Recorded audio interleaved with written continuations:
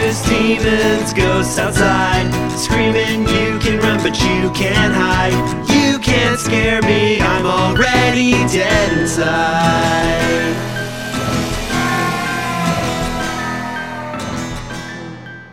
Welcome back to another episode of the Tex Chris Dave Saw Massacre.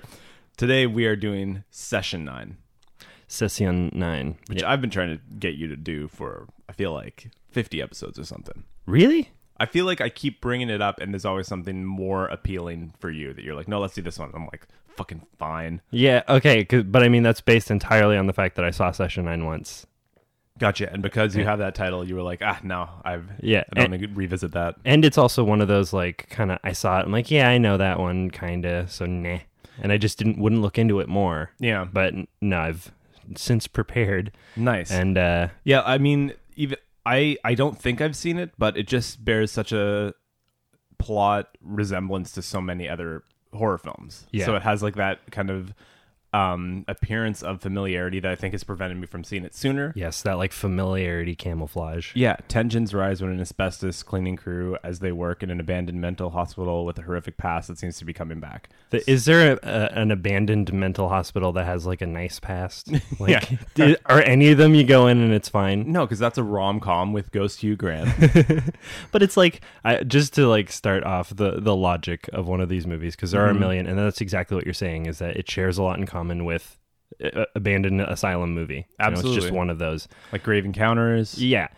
Where was ever the one nice abandoned asylum that caused the precedent for all of these working crews to go in with no fear to start every movie? Never, because There's not one. The whole concept of an asylum is that you're confining people with mental illness in like a prison-like system instead of actually dealing with their mental health conditions. So Yeah, and it's going to come back with a vengeance. Exactly. It's not a spa. It's not nice there ever for 1 second. There's Yeah. no precedent for these places to be anything but just like, I don't want to go there. Absolutely. And yet, they always end up in there, locked in there.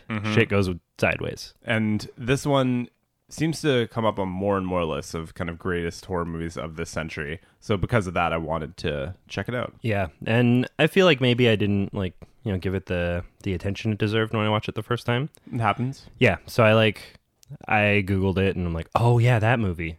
I remember it like... Is it all fresh in your memory? Like, can you remember kind of what happens, the ending? Well, when in these types of movies, like, kind of, when something's revealed, you'll never forget that. So I do remember. And usually What then when you're happens? rewatching one that you haven't seen in 10 years or so, everything kind of comes back, like halfway through the movie or something. Sure, I'm sure yeah. that'll happen. I'm sure that's going to happen. I kind of do remember bits and pieces. I do remember how it ends. But I also remember it, like, kind of when I watched it working on me a little bit. All right. I'm like, oh. Like, so yeah, I'm a little more excited now that I've done the work and looked into. Great. Yeah, just the hype alone that I've been seeing a lot of lately for this one is really encouraging me to check it out. So I'm very excited to watch it. Directed by Brad Anderson, who directed The Machinist, Trans-Siberian, The Call, which was that movie with Halle Berry and Abigail Breslin from like 2012. I don't think I saw it. She's like a phone operator, and then someone ges kidnapped. I don't know. It did not look I great. bet there's a call. But Brad Oh Anderson... yeah, no, I remember coming seeing the back to trailer it. for that. Yeah, exactly. The trailer was everywhere. Ads were all over the city. Sure. He also directed a few episodes of a TV show called Zoo. Ah, yes, Zoo. I think he did orangutans and bumblebees, those two eps. I think I saw both those apps. I just pulled that out of my ass. I do not know if those were Okay, the eps because he I did. think bees, there's a big, huge plot line with bees in one of the episodes. And I think per I'd episode, assume. it's more like 3 or 4 animals that appear. Uh-huh. But they just get like calls. It's like the magic school bus, like trying to take itself seriously. I never want to watch Zoo. I just want to have you describe the episodes to me, because that is just so endlessly entertaining. You talking about these animal outbreaks and this weird sci-fi show that didn't last more than 8 episodes. Yeah, and those are based on books, I think. Oh yeah? I think. That I makes don't- that makes sense. Yeah, because that's how you would make a show like this, because you just pitched it cold. People are like, fucking no. That's so stupid.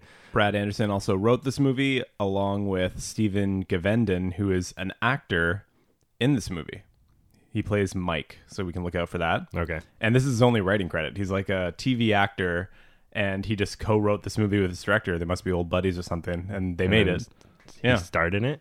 And he starred in it, and it's like the only Only thing he did. thing he wrote. He's acted in a bunch, but Oh, okay. That's kind of cool. And we also have Josh Lucas in this from A Beautiful Mind and American Psycho. Yeah. He's just the most recognizable dude. Yes, he is. He's great. Yeah. And David Caruso from CSI Miami. If you picture CSI Miami, that's him. He's Just that guy. blonde dude in his 50s. Yeah, okay, yeah. Looking askance across the beach. Sure, yeah. Yeah. Yeah, I got his face. Nice. I don't watch a lot of CSI, but Neither do I'm I, with you. but I've seen that poster everywhere. Okay. The CSI I do watch is SVU, and it's fucking fantastic. If there was a CSI that it did for Oh. a stretch, it was SVU. Oh, How do you... there's like 20 seasons of it now. Yeah, just, I mean, on like the 70th, like, brutally raped and murdered, like, how do you keep... That's a great question. I've become desensitized to it now. Oh, At good. first, yeah. Very good to condition ourselves to just not flinch at that kind of horrific crime. I felt that way at first because Christy was the one who just kept watching it. And I'd like watch one episode and then the next one would come on and they'd be like, how can you keep doing this? It's Yeah. every time it's going to be like a child gets abducted or raped or something. Yeah. Every episode. And then just eventually you just come to love the task force and the characters and everything. And you just get really hooked on the formula because it's such That's it's what such it a is. cookie cutter, just like watching a cooking show or something like Yeah. that, or any kind of reality TV. House. Yeah, it's got its beats and its rhythms, and you're just kind of looking forward to seeing all those boxes get checked. Like every episode is essentially the same, just a different crime infused into it. Chief, we got something weird here. And then it starts turning like, oh, maybe they can figure this one out. And some are darker than others, but Oh, yeah, I know. yeah. That's why I stopped watching it. I remember making a conscious decision. It's just like one day I remember like, you know, catching the last few minutes of The Simpsons and then, you know, SVU comes on. Yeah. And I'm like, you know, I'll give it a shot. no, the opposite. Like, I don't think I'm going to make this transition again tonight. I think it's sad. SVU follows The Simpsons? There was That's nuts. There was a time, and I remember having that thought. I'm like, nah, I'm gonna. Or I switched from The Simpsons to the next So channel. that must have been reruns of The Simpsons on NBC or something like that. Yeah. But I remember going like, no, I don't think I can put myself through another hour of this tonight after The Simpsons. There's a stronger man than I. Yeah, so I'm done. Well, I mean, I think it's the opposite. I couldn't stomach it anymore, so I quit. I just kept watching my cartoons. It's a good call. Cartoons are fun. Yeah. This Dave and Christery. What did we watch, Christery? This Dave and Christery. I got Loved Ones. Oh, awesome! Loved Ones. That's one of my favorites. Yeah, that we you ever put did. it. You put it on your top 11 of all time in our special episode. Friggin' loved it. Did you notice I said top 11? I did. I went back. You named 11 movies.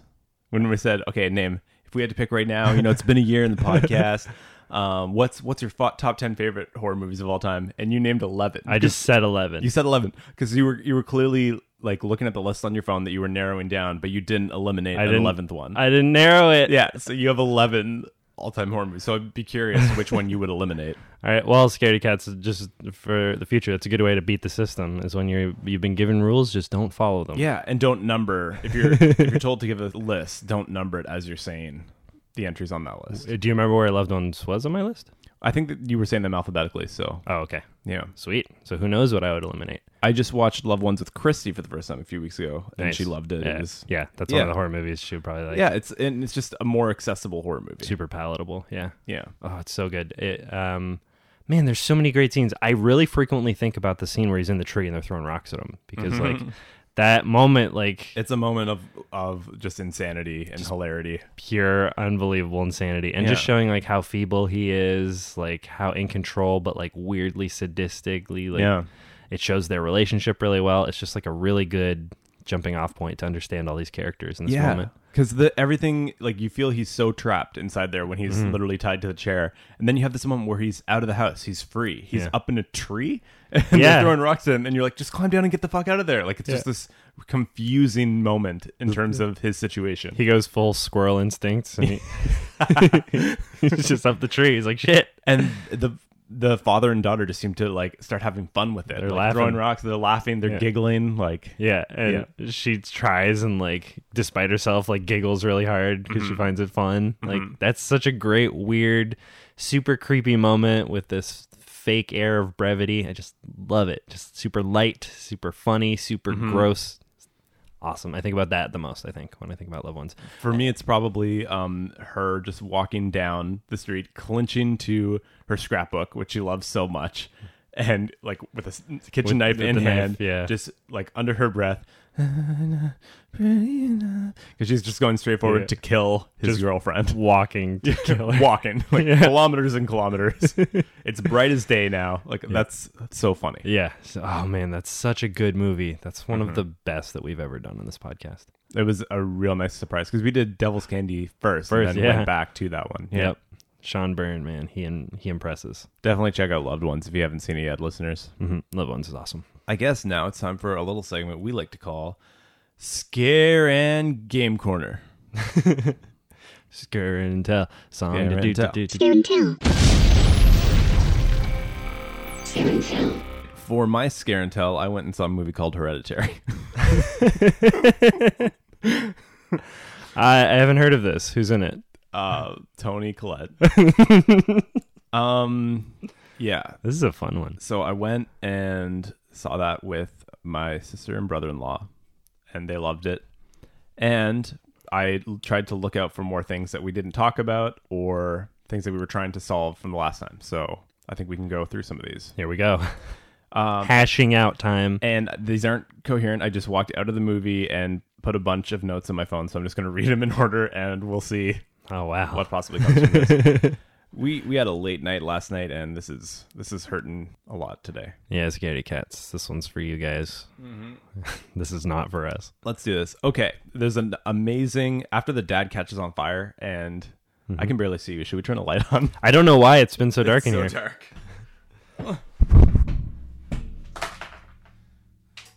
There we go.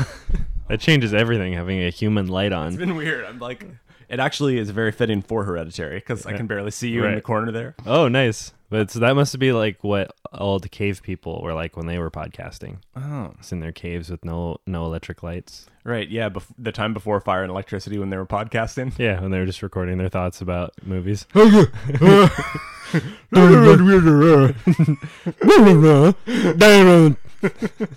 They got like little mic stands that are just rocks.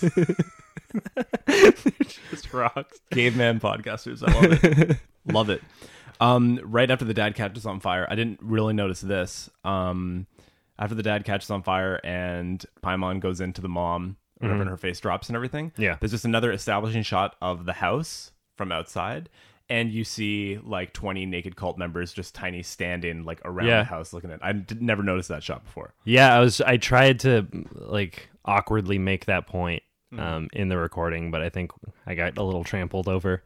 Right. But yeah, that was like I did see that too, like that zoomed out shot. I didn't realize it happened right after she got possessed. But like there's a ton of shots throughout the film of just the house and the exterior, but that one has like 20 cult members standing around the house. I wanted to mention that to you when we were in the theater because this is so off. But like when I was pitching to you like my snowman movie before it got stolen from me. Yeah.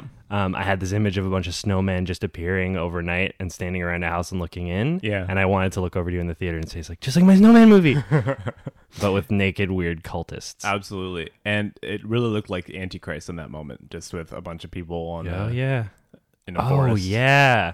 I just forgot the end of Antichrist until right now. And those establishing shots throughout the film, half of them are, like, I think half of them are actual shots of the house, and the other half are miniatures of a forest and a house. I was wondering if they did more stuff with miniatures that we just didn't realize. Exactly. And it's movie. just, I think it's meant to be just subtle enough that you don't notice it fully. But there's a few that are definitely just miniatures of the house and not the house. And then there are shots that are the house. Oh my God. So it might be interesting to track, okay, well, what scenes are after the miniature ones? What scenes are after? Like maybe there's something there that he's doing as well. Maybe. But there are definitely a bunch of miniature shots of the house from the exterior. That is so awesome. I want to go through and see the parts where I was fooled into thinking I was actually looking at a house. Totally. Not and a little the miniature. big screen definitely will probably help for that more than trying to watch it Sure. on your TV later. And you are going to go back. 100%. It's going to happen.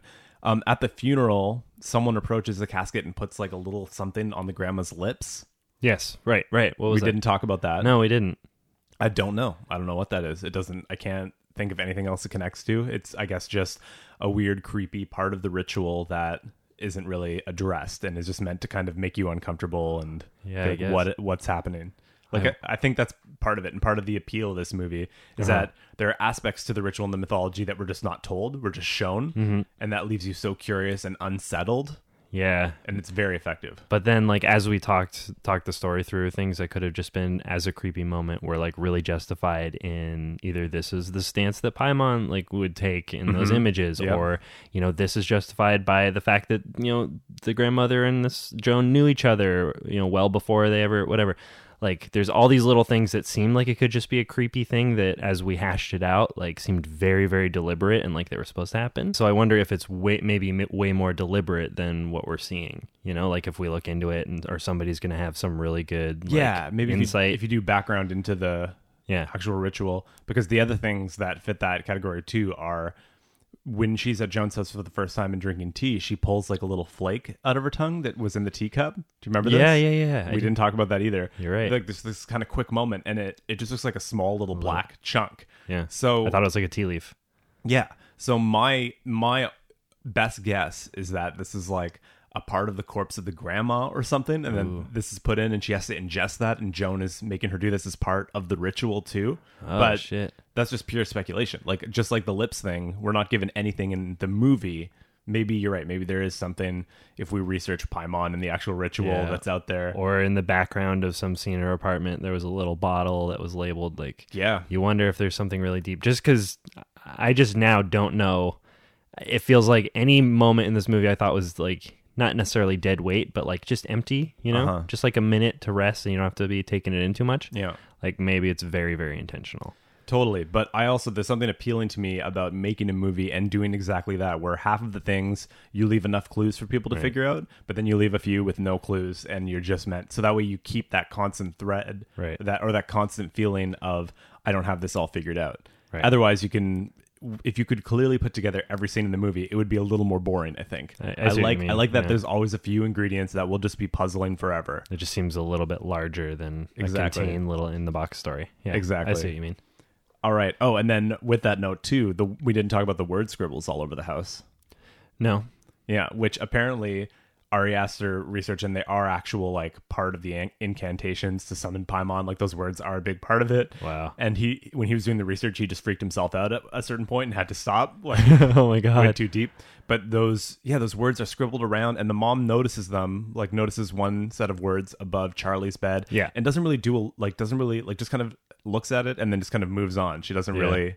So that's creepy. Yeah, you can tell she's putting stuff together, but she doesn't immediately, when she sees something that is potentially threatening, she kind of takes it in and then just keeps moving. Like, and then later uses it to justify it, like to her husband, to try to say like, this is what's going on. These words were scribbled in Blank's room, and then this see, look, it's in this old thing with Joan, and Joan knew her before. Like, she collects all the information clearly and uses it to try to make her point when she needs to, but doesn't necessarily do something about it right when she sees that stuff on the wall. Totally. Which is so creepy. Totally. And when she's freaking out her husband, she is talking specifically about the attic and like the Paimon symbol that's there. Yeah. But with those words around, she's also, when she's working on her miniature, there's a scene where she's writing it a word in, on the miniature, like one of the words that she saw on the wall. Yeah, like behind a bed or something, like Yeah. putting it in the right place in the room. So that could be just her like grieving Charlie, and because she saw this thing written on Charlie's wall, she's trying to get the miniature to be a perfect reflection of what her room was, because she assumed Charlie wrote that on her wall. I'll put it in the miniature version. Yeah, and it could be one of these weird sleepwalky, possessy states. Oh my god, yeah. We got to get into that a little bit more. So also the next one on my list, when Anne Dowd, there's one scene where it parallels an earlier scene where you see Charlie cut off the head of the pigeon, and then she looks across the parking lot, and there's a creepy woman who just kind of like does a weird hand thing at her. Yeah. Which I think is like maybe the Paimon hand. Okay. Just one of Paimon's free hands. One of I think. his gestures of Yeah, something. Yeah. she smiled. This random woman that we never see again smiles at Charlie and makes this like hand symbol. But then later in the movie, Anne Dowd is there, and Charlie is just sitting on a picnic table alone, and Anne Dowd is yelling at Peter is Peter yelling, is yelling at at Petey. him. Peter, and she's saying, I cast you out, Peter. Casting Peter out of his own body. Of his own body. It's like Yeah. a reverse exorcism. Yeah. Of like your It's body. an evil exorcism. Yeah. It's like your body is going to be a host for Paimon, so I need to cast you and your soul out of this body. Yeah. Which is so good. That's awesome. And she's like yelling those nonsense words at him, like, and just doing the spell at him. Yeah, and no one else is noticing. Yeah. That was really terrifying. And it's affecting him. Like, if you watch his performance, he's just kind of like snapping around, and you can tell that like the spell is actually making his soul kind of like jolt around inside his Internally. body. Yeah. it's driving it out. It's amazing. Yeah, wow. Looking at Charlie. Oh, so I watched very closely because we had a big discussion about, is Paimon like in one body? Does beheading like allow him to hop around? Mm-hmm. And it seems that Paimon does have kind of like a primary host at all times that it's embodying, but it's also external to that. It can do the lighty thing while it's still technically in one person's body. So we never see a moment where it goes in the pigeon. My brain wanted that to happen, but it didn't. Okay. But when it's technically in Charlie, we also see it outside doing other things at the same time. And then once Charlie's beheaded, I think then, Paimon is kind of free again. Mm-hmm. And I think the spell that Joni gives to Annie to yell or to try to summon, like under the guise that she's going to be able to talk to Charlie, I think that spell brings Paimon into the book. Itself. And that's why we have all those scenes with the book just kind of writing these images. Yeah. I think Paimon is technically possessing that at that moment. And then that's why when the book gets burned, the spirit is free and then can go into Annie. Right. Okay, that makes sense. Yeah, and that like connects the book into it a little bit more. So she was right about the kind of trying to destroy the book, or she was getting Something there. there. She was getting there to. Well, and that's a whole other thing, is that Annie's intentions, everything that she thinks she's doing to save the family, is actually perfectly setting up all the thing that's supposed to happen. So she's like, I gotta burn the book. And she thinks that it's just to end the spirit, but really it's to free Paimon again and bring it into her own body. Right, yeah. Because I guess the ritual is such that first Paimon needs to be brought into an object and then can be brought into... I'm not sure, but... Right. We're getting there, though. Like, we're getting there. The exact steps, like, for those of us who want to try it at home. Exactly. We're getting to the point where we can deliver the instructions step by step. Still a little foggy. Yeah, but even when it's, like, in a thing, like, while it's technically in the book at that moment or whatever, we still have those scenes, like, Peter's in the classroom and you see the light going into the reflection. Yeah. And Paimon is, like, possessing the reflection of him, Smiling. essentially.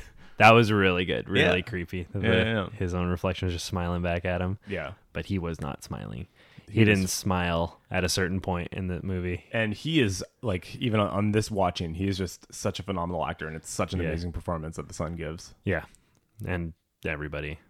Just holy shit. There's a bunch of other animal heads on Joan's table in that scene where she's like, Joan, I need to talk to you. And then we show Peter's picture in the center of the table. Yeah. There's all these little other animal heads. So I think just decapitation in general is a thing that Paimon wants.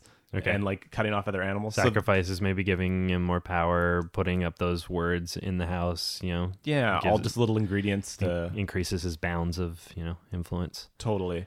I was expecting, too, to see like the dog's head there at some point. But that doesn't happen. So theoretically, when we see the dog just laying outside in the grass near the end of the movie, it's dead? I couldn't see a head on the dog. Like the way that it's shot. So I'm wondering if the dog is decapitated. Oh. I know, it's dark, but...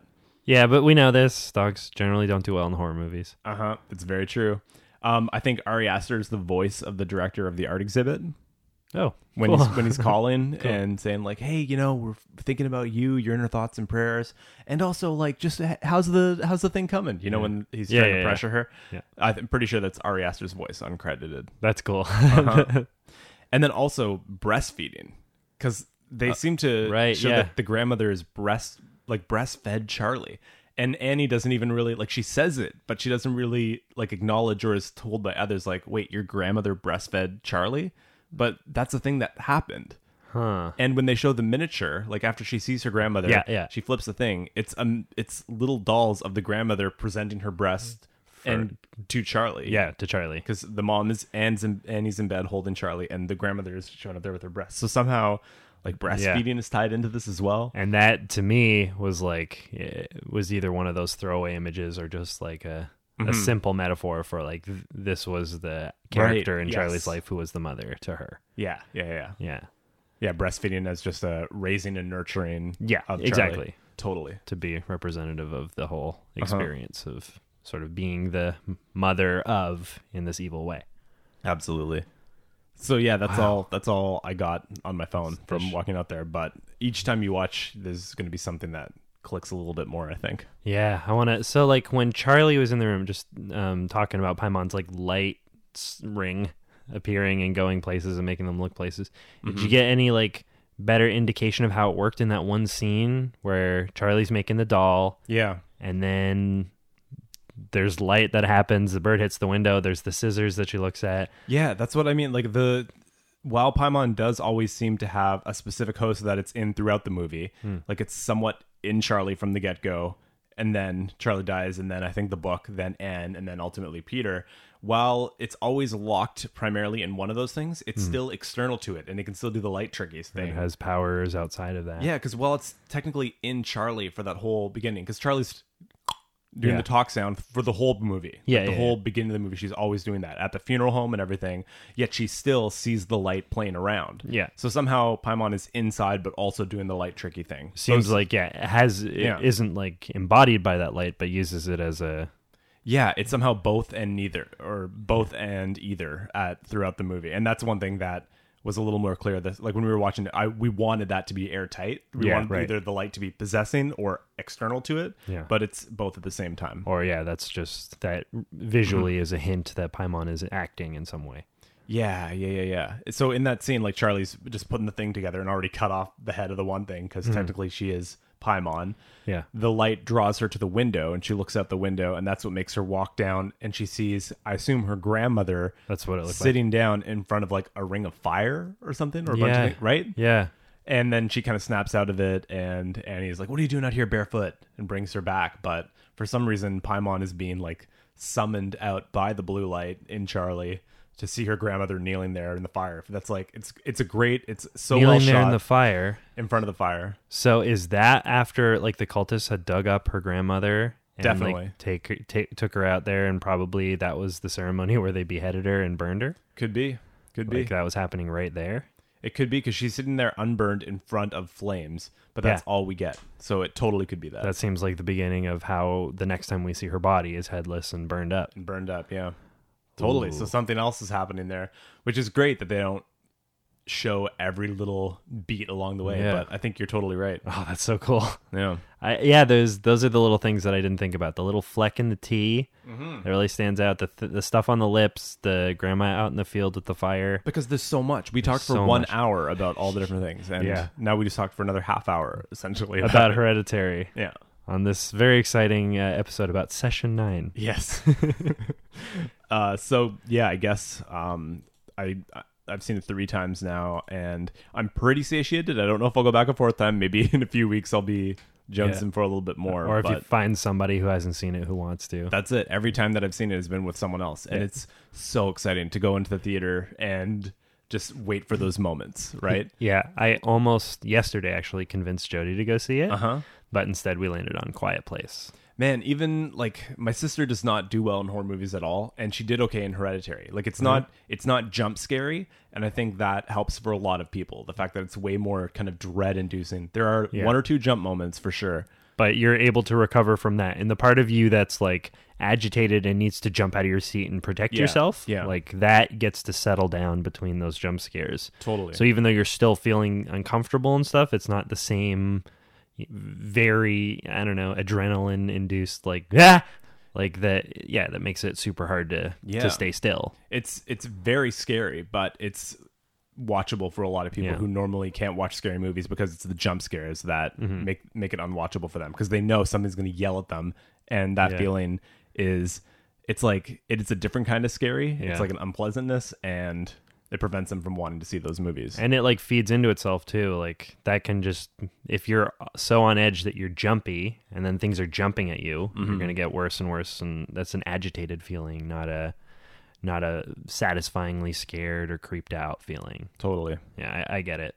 I get those super oppressive movies. That's kind of what happened. Not that it's full of jump scares, but that's kind of what happened when we watched Strangers. Like the first one, like it was just too much.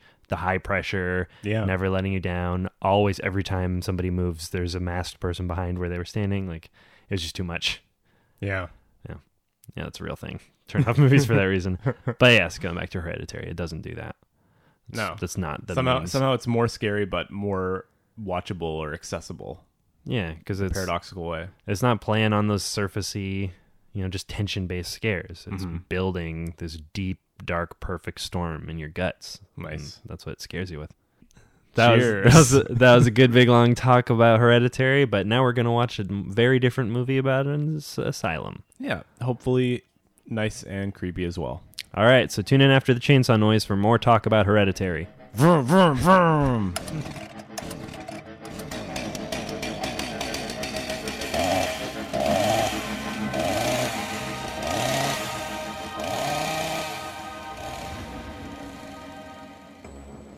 So I think I'm definitely conflating Session 9 with Case 39, which came around out at the same time. Case 39. Did you ever watch that one? It just like with the same with Session 9, like I'm just not Maybe. sure. Yeah. Maybe. I know, it's kind of a blur. Especially if it's similar to this movie. I feel like I've watched, 24 Ones that are in the same vein. similar kind of. Yeah, and this is still in that kind of 90s obsession with multiple personality disorder. Yeah, exactly. It's at an asylum. It's in a motel. It's like just somebody has many personalities at once. Exactly. And yeah, it's like I almost felt it was building up towards an ending like Identity, where you realize all the characters are the different the same- personalities. yeah. I thought that was going to be where it was going, and that it was all in like this person, Mary Hobbs. Yeah. That yeah. this was all just going to be Mary Hobbs, and we were going to like be there. I thought that would have been kind of an interesting way to take it. Sure. Yeah. I knew it was coming. Like when I said like it kind of worked on me at the end, like finding out that like, he didn't just slap his wife, he killed them and he killed everybody in the whole crew. Yeah. That like solitary, like, 10-minute sequence is what I like took You from remember the that movie. being very effective? Yeah. Or at least like watching it now, or maybe like justifying like the past hour and 20. You know what I mean? Yeah. Well, I think it was like an hour 30, hour 40, but I was still like, I was never really bored. I was still kind of entertained with the characters and the dialogue and the random little tension and exploring this building a little bit. It moves along well enough. Like I think that they've got just enough story between all these guys, like, or at least enough tension between them all to like make it interesting when they're, saying their shit. But I don't know. It doesn't offer a tremendous amount. I guess maybe now that, the market's saturated with different takes on I think that's it. I think identity. I think maybe in 2001 when it came out, it might have been more effective. Like maybe this is a kind of a case of, you had to be there just because we've had Sure. so many different versions of this now Yeah. that have kind of flooded our brain. Yeah, like, because there are a few good, like, sequences that I can recall, like, just jumping into the middle, like, when he's, the kid who's scared of the dark is downstairs running, and the lights are going out behind him. Like, I feel like I've seen that, too, a lot. But it was a pretty good, use of that type of sequence there. It did feel somewhat anticlimactic. Like, there wasn't, like, a huge... I wasn't very scared. I was more, like, I was interested, but I wasn't very scared this whole movie. There wasn't, like, any kind of big, huge, terrifying scenes, I feel. Like, a few minor moments, but there wasn't any sequences that I'm like, holy shit, what's going to happen right now? Yeah, they didn't. They spent most of their time, like, building up the story and what has happened in all of its, like, different iterations, like, to all the different characters, but not enough time, like, giving that, like, spiky thing that goes in the eye. Not building that up enough, or like threatening it early. Like they save everything for that last little sequence. So it seems like a lot of kind of scrambly ideas. So the hook thing, they tease that nicely with the guy threatening it to the new kid. The chopstick. Yeah, with the chopstick kind of going there. So that's a nice little bit of foreshadowing.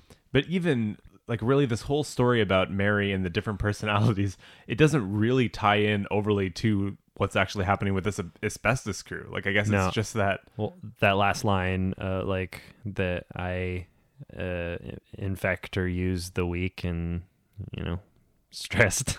I guess that sort of makes up the whole concept here, is that this guy with his wife and kid and trying to get jobs and stuff is so stressed out and is finally showing cracks that he never had before. Yeah. And they go into this place and he gets targeted by this spirit or whatever. And I guess it's the spirit of Mary Hobbs that's still kind of lingering. I don't know. It suggests like the way that the spirit said like, What spirit? or sorry, in the recording, Simon Mm-hmm. at the end said like, and I told them to do it, and they always listen. Yeah. Sounds like a recurring thing. Yeah, so is it like just that the spirit of Simon is still this, and now it's kind of latching on to the main guy, or is the main guy just also kind of suffering the same kind of thing? Like there has to be some kind of connection between I think it's Mary Hobbs and the main guy. Yeah, and I think it's the place. I think the asylum where Mary Hobbs ended up and died eventually is where that spirit landed, because he would have been in Mary, and then she died in this asylum. Now the asylum's abandoned, and finally people show up, and there's this weak, tumultuous person who's on the brink. Yeah, Spirit infects, and I then guess so. Yeah, he like reproduces that like room full like images or like pictures and stuff that were all stuck up in Mary's room. He like reproduces it with pictures of his own like family and friends and stuff. I guess that's all we can piece together is that Mary is now just entering this dude. Like there's that moment when they Or Simon, first enter. specifically. And he looks over and he sees the wheelchair, and then you hear the voiceover, which doesn't age too well. No. But the voiceover is just like, "Hello, Gordon," and that moment, it's just like Simon from Mary is now just gonna like make Gordon the next subject of and Simon his bidding. Yeah, Simon seems like it's just this very suggestive, like telling people what to do all the time, and the weak ones listen and do terrible, terrible things to one another, which is pretty gross. And I mean, it's hard to be enthusiastic about this one just because like seeing it after having seen other movies that have done this very similar thing like takes away that punch, which is kind of all it's got. And that punch is just very much again this late 90s, early 2000s like Identity, Secret Window, hide and seek, where the whole thrill of the movie was just that kind of twist at the end of, oh well, what's actually happening, who's in control here, what's really behind all that. And at that time that was a very trendy, satisfying thing to do with the film. Sure. This is very much in that context. Yeah, like it just fits so much into a cliche that I know of, like, who's Simon? I've never met Simon. It's like, okay, Simon's some big terrible thing. So you're just kind of waiting for it with a bit of a groan. Yeah, so ultimately unsatisfying, and too bad because I do love the set so much. That's the best part, without a doubt, is that huge set that's so gross, grimy, falling apart. In weird ways, super colorful. Like we get a lot of outside shots, a lot of daytime shots. Some rooms are in worse conditions than others, but it's still so fun to navigate throughout this big building. It's a little frustrating that they really are just kind of in the same 2-3 rooms the entire time, when they have to do somehow this insane building between 5 people in a week is just, it's unfathomable. That catches my brain so much. It's like, what are you talking about? 3 weeks minimum. How could you ever, even 3 weeks seemed ludicrous for 5 people for this giant place. Like, what are you talking about? And then on top of that, when they make the bonus offer and now they're all motivated to hustle a little bit, the majority of the time we see them, they're just kind of taking breaks and sitting around and talking about shit. You don't know what Hank was like back in the day.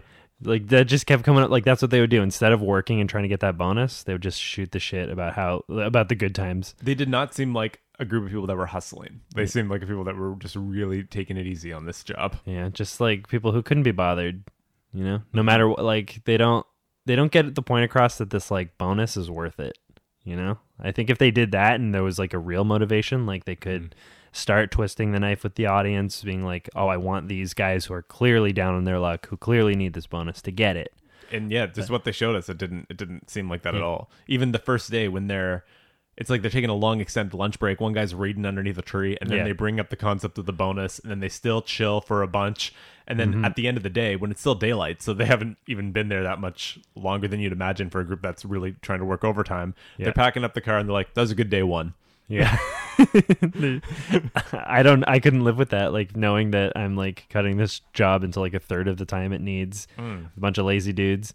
Like that is just the starting point for like anxiety, but they didn't show that enough. Like nobody seemed to care that much about the bonus. Like, I want my bonus. Like it was said twice, but like it wasn't, they didn't show like, whoa, really? That much? Yeah. It's like, it's a lot of like little kind of half ideas and good things that can move a plot forward that none are really fully committed to. Yeah, exactly. And like Exactly. It seems like a half-hearted attempt at doing that. Because if they had shown like in that like the importance of this money to these people, like I may have begun to get interested early on, and then when like power goes out, that would seem like so much more of a problem. Totally. And even the power going out, like they have this generator, we don't really have too much attention drawn to it Nope. throughout. It just runs out of gas. Just runs out of gas to again, I feel like the whole thing is just, all right, this is a script. I wrote a script for Case 39. Yeah. And in the end, it'll all be like Gordon will be the one going crazy and he kills everyone. Yep. And then- that's everything kind of hinges on that. Says like some quick little throwaway thing about, right place at the wrong time or something. Yeah. Like to try to Give give really hammer that home. yeah, to try to give like the audience some like, see, this is all planned, This is all coming together with some sort of philosophy. But that's just a way to get away with the fact that nothing happens until the end where you're like, all right, and now all at once everybody's going to be a victim. Totally. In one sequence that's broken up through obnoxious exposition. Even like some of the things that they don't really fully commit to are very appealing, and I was very excited to see where they were going to go. Like Josh Lucas being in the basement in the dark and finding all those coins and then digging that, and the coins go into the back of like an oven or something. I'm like, what's this all about? Exactly. And Yeah. we get nothing from that. Yeah, I was like wondering if it was some cool thing where like people were getting burned up and Yeah. all their like riches Belongings were but then piling they up in had the back. they had little tags on the glasses and stuff, and the glass was still in them, so clearly that's not what happened. That amounted to nothing because That- it was so exciting just seeing the trail of coins that led him there in the first Yeah. place. I'm like, oh, where's this going? Yeah, are the spirits here going to be pissed off he's taking their coins? Why are there coins? It really just acted as like a visual device for Gordon later in the movie to find people. Yeah, I just can't help but feel, and maybe again because we didn't see this, or I didn't see this in 2001. Grave Encounters just does so much more exciting Yeah. things with a very similar idea. Absolutely. I was thinking Grave Encounters the whole time. Yeah, the basement where they're doing the lobotomies in Grave Encounters, where you're constantly going like there's an end room that they kind of finally get to where that really serves as an effective climax of the movie that we didn't really get in this one. Absolutely. In the building. Yeah. They just didn't. Yeah, they didn't have anything really exciting to do with it, the story that they were telling. Because, I mean, for me personally, going through, they didn't create stakes. Like, they didn't really make you love any of these characters. They didn't really show their motivations too much. No, there's a weird possessive ex-girlfriend thing where one guy is rubbing in his face like, I'm sleeping with the girl you used to sleep with, and that was like really ineffective. Yeah, and this guy's dead weight. We need to get him off the team. You're just jealous. And then he's like... And then we got like the fake out that he might have been the bad guy, but just that's not what it was. It was just his own jealousy. Like, what if he's supposed to be in Miami? Why would he be here? She said he's in Miami. Don't give him the phone. Don't let him call her. Like, all that was like so like blunt and suspicious. But because they're overall pretty good performers, like pretty good actors in this, it allowed me to give them the benefit of the doubt the whole time, even though they didn't reward that and it didn't pay off. Yeah. The whole time I'm like, oh, what is actually going on? What is the drama? What is his family going to be like? Like, what did happen with his wife? Yeah. Because they kept teasing that and they gave it a great performance to imply that something more substantial was there. Yeah. When you're watching the whole movie, you're on board, and then it just ultimately is a letdown. But I think you're right. Kind of like some pretty good cinematography tricks you, some pretty good actors able to like really deliver their lines. And some, here and there, not very many, but pretty good freaky image, like that figure at the end of the dark hallway that like steps into frame. Yeah, that's such a tease. And ultimately, because they flip you a few times, but that never really happened. That was all just in Gordon's head, seeing him talk to two other people. No, he was buying marijuana from them. He was buying what? Yeah. When did that get explained? Well, he was smoking it. And that was weed? That wasn't tobacco? Yeah, it was weed. Because also they said earlier that like Gordon's rules are no drugs. Like they say it pretty clearly when they're delivering the rules too. So it seems like, or at least that's the only thing I can make sense of. Because then it shows him smoking it twice and like. Yeah, I'll buy it. It's a terrible joint. He's a terrible roller of marijuana. 100%. That's our biggest gripe with this movie. The whole movie, yeah. And then also, they tease with the horrific tale at the beginning of like the blood orgy and eating the infant. Are we supposed to put together that he also ate his baby in that final scene? Because that would be a great, horrible, dark place for it to go. That would be. They didn't overly spoon feed it, but because they set up those stakes at the very beginning. They set up that scenario at the very beginning. Yeah. It leads me to think, it would make sense for them to have followed through with that at the end. Yeah, if he did, I can say. I remember when they're talking about it, they say like they cut out the infant's heart or something. They cut out the infant's heart. The mom drank the blood, and the others ate the flesh. That's my what. Yeah, that's what they said about it. But it was like just a story, and I don't know. Or is that like when did that happen too? Like that he's talking about? He was like a court case that ended up like determining that like to shut down the institutions. Like it was Yeah. around that. He was talking about why these institutions all shut down. right. Okay. But there was also like a fake out element. Again, like a lot of weird half ideas that aren't fully That's what it is, man. fleshed out. You know, Top to bottom in this movie is like just an incomplete either thought or execution of that thought.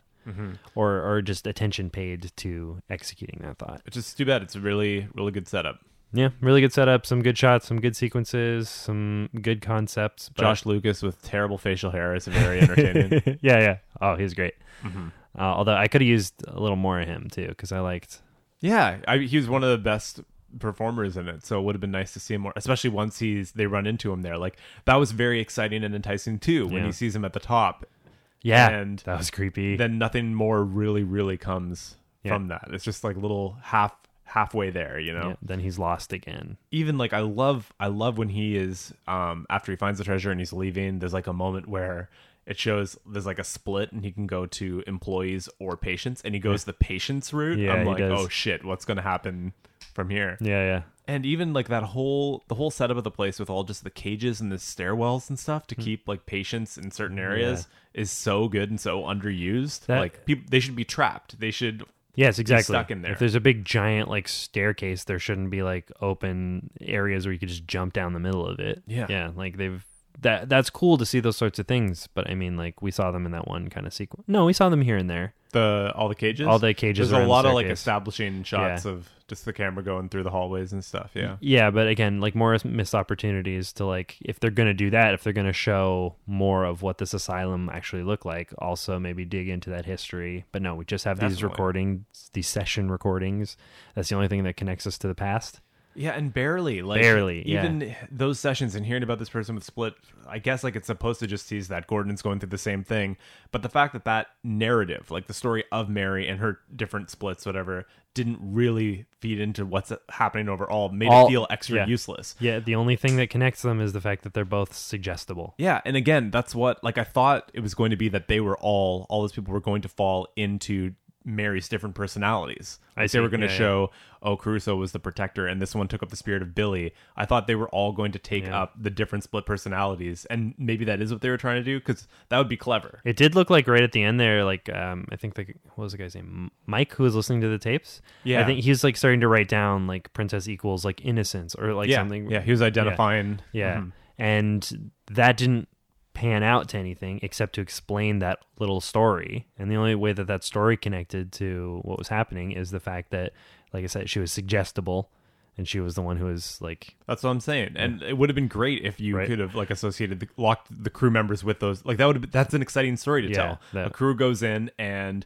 this person who was killed in this facility had 4 or 5 personalities, and now everyone is just kind of taking on, just like in Cabin in the Woods where they all take on the roles from the horror archetypes. stories. They all. And I love that in Cabin in the Woods, because they're like, he's acting like more of a jock than usual. Like they're commenting on their behavior shifting and like pumping out like gas and stuff to like increase their like hormones or whatever. They totally could have done that here, and I thought they were going to lead to that, but it didn't happen. Kind of seemed like that, but no, they didn't respect the two stories that were happening. They didn't combine them. They didn't make them allegories for one another. Like they were just So I feel a little duped, because I was expecting it to go somewhere. And there weren't signs that it wasn't going to pay off as we were going through. So you're watching. It's unique in that sense. Like I'm watching it and I'm believing it and I'm on board with it. And then the credits happen and you're like, oh, okay, I guess that was all kind of for an incomplete picture. Yeah, it's kind of like Dark Song in that way. Like how Dark Song hit us. No, but we were yelling at the screen for that last third of Dark Song. Well, yeah, because what the fuck is this giant angel? Because we were way more excited about the setup. Yes. So like this one just didn't try as hard with the setup. So oh we my were god, less let down. But now I'm getting angry about Dark Song. Let's just talk about Dark Song, because that was even more of like an exciting setup. They more explicitly laid out rules and ingredients. This one implied them, and that's why we're frustrated frustrated that they didn't do it. But Dark Song like straight up told you all the rules and setups and then didn't follow through on it. And then destroyed its own ritual. It's like, that doesn't matter. Look, giant angel. The end. Doesn't matter. You Different can't- movie now. Yeah. Yeah. So yeah, that's session 9. That was Hereditary with a small discussion about session 9. Yeah, more time on Hereditary than session 9 this episode. What can we do? But I'm glad I crossed it off the list. Now I've seen it. Now I know what it is. Yeah. I fully think that if I'd watched it in 2001, it would have been much more effective. Yeah, and the one little thing that I was holding on to I thought was representative of more of the movie. I'm like, I remember. Yeah, when you learn what's going. What came back to mind when you were watching? That- There was one moment where you said, "Oh yeah." Yeah, when he I Finds said the that tapes. right before he opened up the tapes. I'm like, oh yes, and then he's like trying to figure out what the tapes mean, and that's how we learn about the force that's causing this. But the real thing that like hooked me onto the movie, I'm like, okay, we'll do it, is that last 10 minutes. Like I'm like, oh yeah, that was. Right. I like that when a movie turns on a dime and lets you know what's actually going on. But I just didn't remember how probably bored I was the rest of it. Even the title, the 9th session, like. What's so exciting about that? I mean, that That's final session is when Simon. what's his face finally comes out and speaks. Simon, And says what that incident that they've been hinting at the whole movie. what actually happened? They're really banking on you caring about these little hints that they drop. Like really like tell me about the incident. But then when we're like sitting in a room watching like guys sitting on that little tile remover machine just shooting the shit and having a smoke, you know, talking about the asbestos in your lungs or whatever, like you don't think about that horrible incident that happened to Mary anymore. Not at all, because it's not being made urgent in their lives. It's Yeah. just what Mike is wasting time listening to. Yeah, exactly. It's Clearly just, blowing the bonus. just weird, Mike. They're all just blowing the bonus in their own way, except the kid. Session 9, subtitle, Blowing the Bonus. Maybe we should go to some Instagram comments. Cheer us up a little bit. Instagram Comments. On our Hereditary post, Riketsa said, "Saw it today. I didn't love it." Yeah, that's a bit of a surprise. Some people aren't as on board as others. People are either lukewarm or super enthusiastic about it, it seems. Yeah, and that's fair. I mean, it's a strange movie. It's quirky. It's off-putting. Yeah, I think some people want more of a payoff. Like I'm seeing a lot of people saying things like complaining like they would with The Witch or It Comes at Night, that this is still too slow of a slow burn for some people. Some fans want even Hereditary isn't good enough. That's crazy. Yeah. That's crazy to me. Yeah, 'Cause, like- and these are the same people that extra hated Babadook and The Witch, but Hereditary still isn't getting that same kind of punchy jumpiness that they want from a horror movie, I guess. I guess they want it. It's fair. It's just so contrary to like what I like about a horror movie. You know, I love the slow burns, always have. You know, when actually nothing is going on and they're just like, well, we're just trying to make you think about what it's like to deal with bullying. That bothers me a little bit. Yeah, again, we talked about that ratio on our Hereditary app, and for us, it seems there needs to be enough of a payoff to a slow burn. It can't just be a slow burn into nothing. Totally. And that's why we don't really like Babadook, but some people need even more than what we find acceptable. And I think maybe that's the case for Riketsa, but let us know. And there's a lot of work to like, we had to really although we did just love it walking out of the theater, but like you have to do a lot of mental work to keep up with what's going on and, you know, how genius all the little deliveries are. You know what I mean? Yeah, there's more than you may even catch the first time. Like it's definitely a rewatch to fully grasp the mythology and put all the pieces together. That's why we talked about it so much at the top of today's app. Imagine though, like completely not getting it, or not necessarily not getting it, but not following along. It's not totally working for you, and then you get that ending. I can see that being like real frustrating. Like that was just a fuck show. But we can give Riketsa the benefit of the doubt. Totally. It's not necessarily that Riketsa didn't see or can make all the connections, but maybe this just isn't. Maybe it's still too slow. Yeah, and some people I just don't think will like those types of movies. Yeah. Fair enough. Also on our Hereditary post, we got a comment here from Porcelain Skylines. What up? Hey, Zena. This movie didn't feel as slow to me as I've heard so many people say about it. It's true that much of the film isn't action, but it never felt like it was dragging. What an ending. I left the theater with an emotional heaviness that I can't explain, but I feel like anyone who sees the movie would understand. It's that heaviness that Paimon's here. Uh-huh. He's got a body now. Uh-huh. He's learning about what he is. Exactly. That movie doesn't do anything good for the fact that you cared about any of the characters. Mm-hmm. It's satisfying to just horror fans, but like it is a very punishing movie. Like everybody Everybody does so poorly. So, like, I guess Joni's going to start getting rich soon. Like, Paimon is now in Peter's body. Paimon can start bending people to his will. And I guess that'll manifest in riches, like was promised. A mountain of coins, literally. Yeah, you were the person who, got your king or your ruler or whatever, your leader, finally into the body it's always wanted. I'm curious gonna as get how rewarded. I'm curious as how the grandma gets rewarded for this, for dying. I guess like her life clearly was rich. Like her daughter clearly was wealthy enough to be able to pursue art and stuff. So perhaps it was paying off a little earlier. Well, she said, like, was it in some weird note, like, that Toni Collette found that, like, this will pay off for us one day, the riches will be worth it? Like, it might have even been actually Just for the daughter, for her family, future family. Yep. just like what someone who doesn't like follow Satan might And try to to leave role behind. play the nice little gold coins sprinkling over her. Sprinkling coins over her head with a big smile. We're gonna be so rich. Yeah. What's the Satan's bodyguard, king, a king of hell? Something like that. Yeah, One of the leaders of hell. once he shows up. Once he shows up and starts making it rain, coin style. Paimon, please come live in the house. No, I like the tree fort. It's where I first learned who I was. It's better up here. Paimon, please, we need those riches. You know how many people died for this? Paimon, it's freezing up there. I have the heaters. Paimon, can we please get the corpses out of the tree fort? They're really starting to smell. No, I like it. They're bowing to me. They're nice to me. I love that. They didn't account for the fact that by putting Paimon in a teenage body, it's just going to be like an angry, moody teenager the whole time. It's going to be weird and angsty. He's like, man, it was better when it was in the little girl. She at least did the right stuff. Paimon, can you please stop listening to the Smiths? It's really bumming us all out. Where are our riches, Paimon? Leave me alone. I'll get him this afternoon. Thanks for those comments, Porcelain Skylines and Rickezza. Thanks, guys. Well, Scaredy Cats, thanks so much for listening to another episode of the Tex Chris Dave Saw Massacre. I'm David Stoneborough. I'm Chris Vandenberg. And as always... Chaos reigns, chaos reigns, chaos reigns, chaos reigns. Phil can't roll a doobie, chaos reigns. See you, Scaredy Cats, next time.